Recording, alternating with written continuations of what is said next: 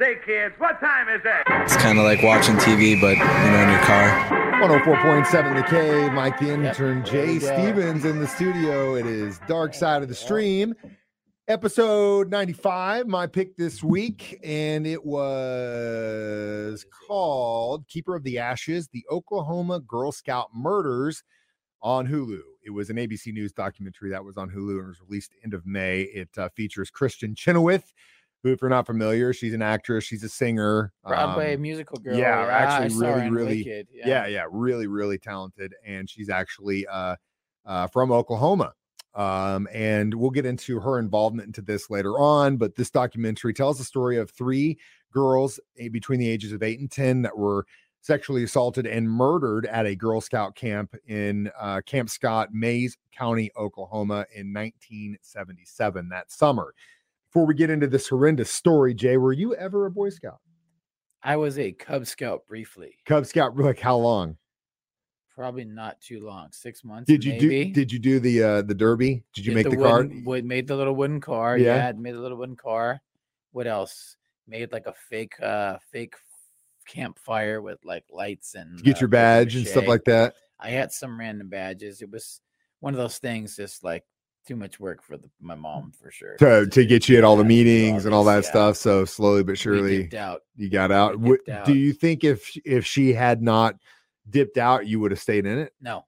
You were like, stupid. I think I was peer pressure. All my friends were doing for all your friends were doing. You're like, I got to do it too. I bet that happens a lot. I went through Boy Scouts, and I actually learned a lot. And probably my love for the outdoors started there, because my parents never went camping. I think we went to a couple times in my life. We went on trips to Gulf Shores, family stuff like that.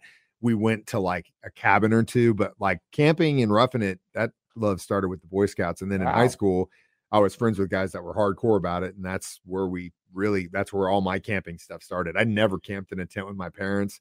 That just all started because of the Boy Scouts. Now, obviously, we're talking about the Girl Scouts here, which I get their cookies a little bit different. Oh God. Yeah. What's your favorite?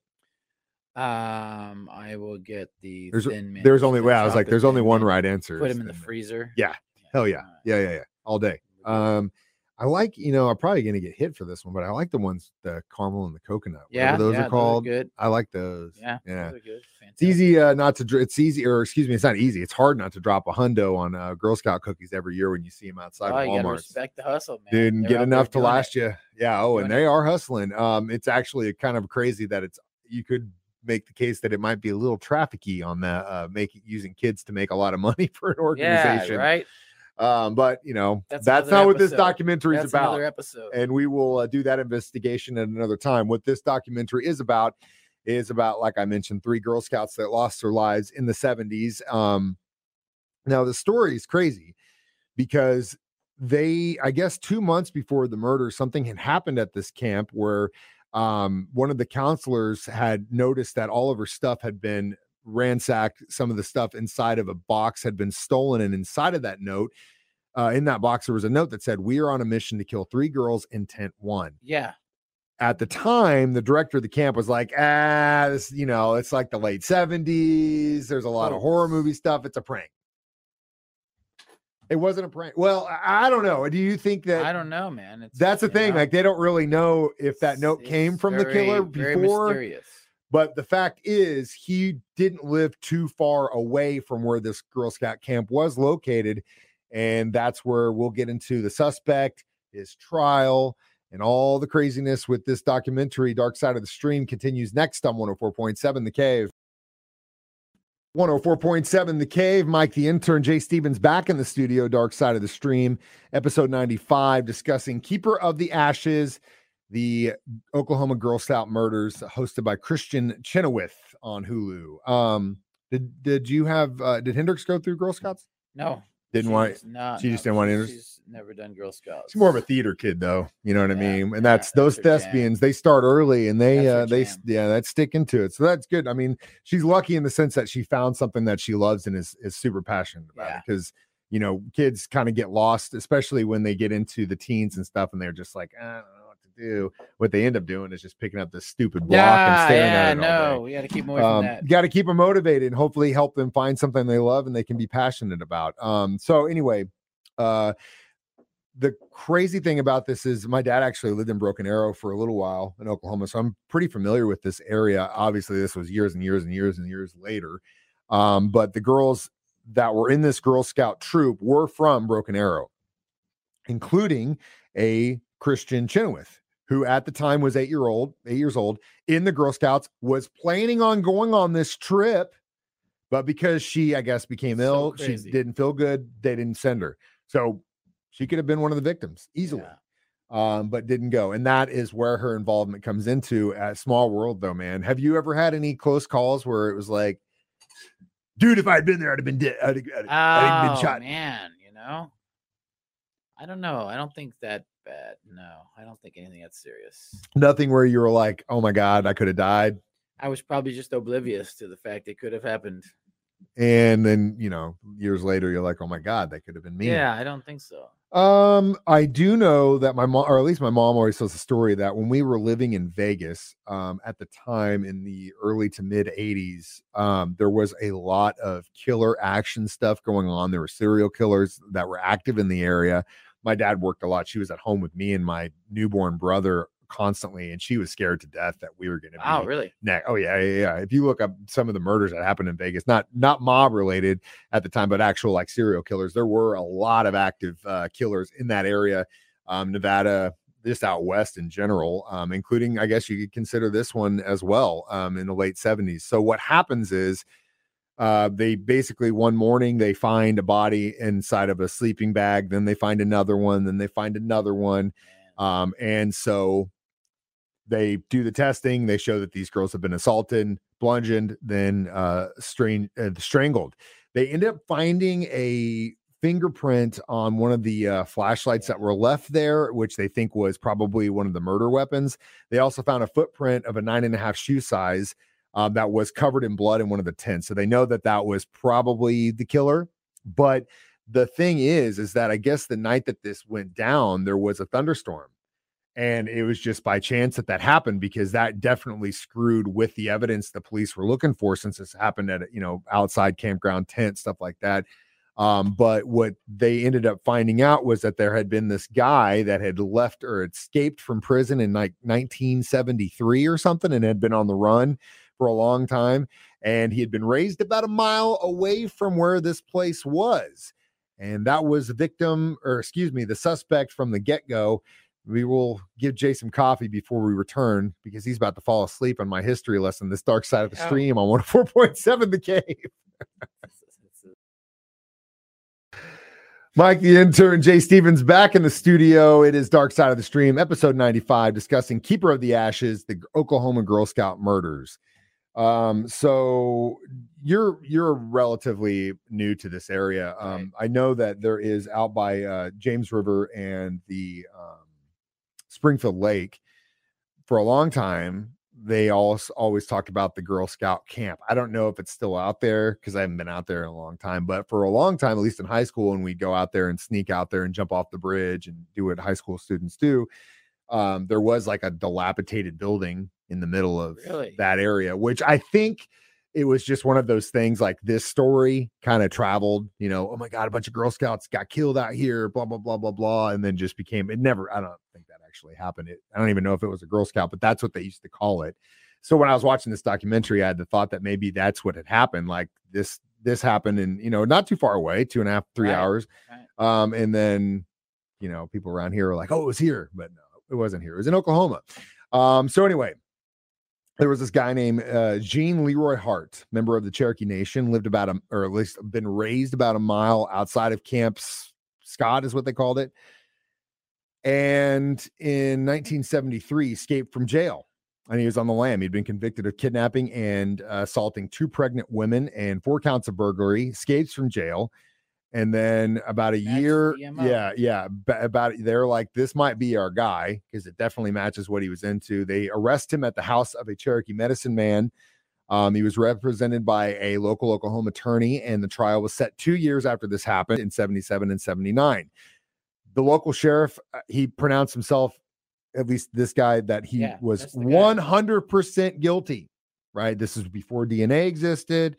They did have that fingerprint, but they couldn't really tie into that. I don't remember what they said about the footprint, but that's also damning too. And so they go to trial. Guess what happens? The damn OJ style. Acquitted. They quit him. To me, I don't know how that worked, but they acquitted him. And I feel so bad for the families because they kept fighting this thing years and years and years, because I don't know what it's like to have to deal with something like this as far as closure goes, but I would assume the fight was because, I mean, if you had lost a family member to something like this, and the guy who was, convicted and you knew in your heart, like, dude, what the hell? Where's the justice here? You'd want justice, right? Terrible. How hard do you fight it for the rest of your life? Yeah. It'd be all consuming. I don't know how the hell you could just walk past it. It's pretty tough, man. So after this happens, he gets acquitted. Well, the time he was still, because of the accusations and him being guilty for the other things that happened before this Girl Scout incident, the pregnant women, he had 305 years to 308-year sentence left to serve. So he ain't going nowhere. Even though they acquitted him of this, justice was served in the sense that he never saw the light of day. Right. Now, I don't know about you, but right after this trial was over, in June of 79, he collapsed and died of a heart attack at the age of 35. 35. Lifting weights in jail.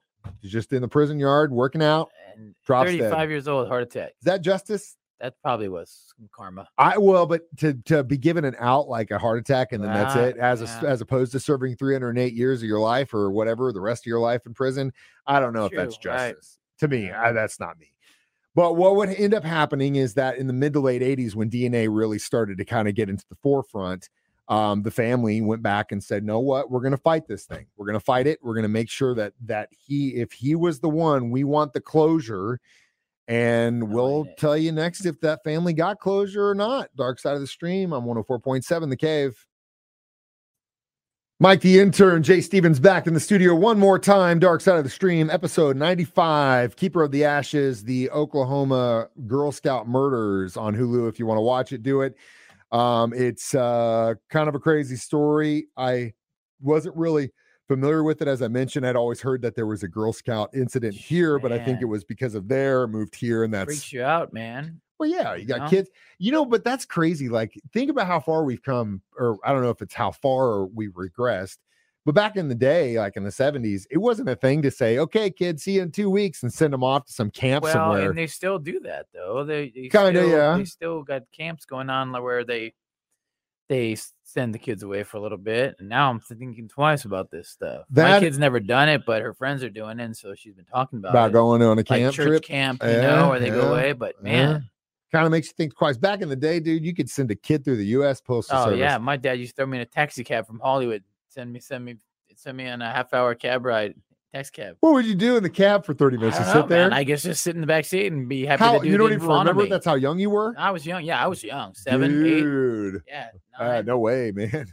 10. No way. No way. Those are the days. No way. I guess. Airport too. Pick me up at the airport. Just take a cab. I flew. My parents would fly me to my grandma's house a couple times, but they would be at the gate to watch me get on, and they would be at the gate to watch me get off. Yeah, I flew several times. Yeah. So I mean, in that instance, what are you going to do on a plane? It's not a whole lot. Looking back at it, the dad throwing me in a taxi cab in Hollywood to get back down to the beach, especially like in the 70s, dude. That's crazy. Anyway, if you don't have kids, if you ain't got time to have kids. So back to this case. They acquit this guy. He dies from a heart attack the same year he's acquitted, even though he was serving 305 years. In the late 80s, DNA testing comes up. The family goes and says, "Hey, let's test this again." At that point, it was a 1 in 7,000 chance that he was the man. Pretty good odds. Technology gets better. They go back in like 2017. They raise a bunch of money. And I guess in 2019, they basically said that this, based on the testing, was him. It had to have been him. But they didn't actually make that public until the family's victims said they wanted it made public this year, probably having something to do with the documentary that was made. But yeah, so I would hope got the closure that they needed in this case, but at the same time, you never know. I will say this, though. One of the fathers of the 3 victims went on to help state legislator pass the Oklahoma Victims Bill of Rights. He also helped found the Oklahoma Crime Victims Compensation Board. Another parent founded the Oklahoma chapter of Parents of Murdered Children, which is a support group to help get closure. So they, in that sense, did get some good out of it. But, again, it's one of those times where it's just like, golly, wrong place, wrong time. And how does evil like this in the world exist? Can't blame video games on this one. Yeah.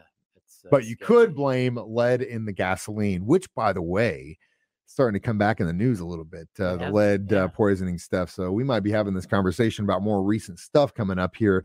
All in all, how many Thin Mint cookies would you give this documentary? 2.5 Thin Mint cookies. It was nothing special, but it was an interesting story. I think Chenoweth's the idea that she could have been that kind of there was kind of interesting. I didn't really know a lot about the story, but again, DNA comes to the rescue like it always does. If you're listening to this at home, remember, if you think about killing someone, I don't know what you're going to do. Don't do it because they're going to catch you. DNA is a thing.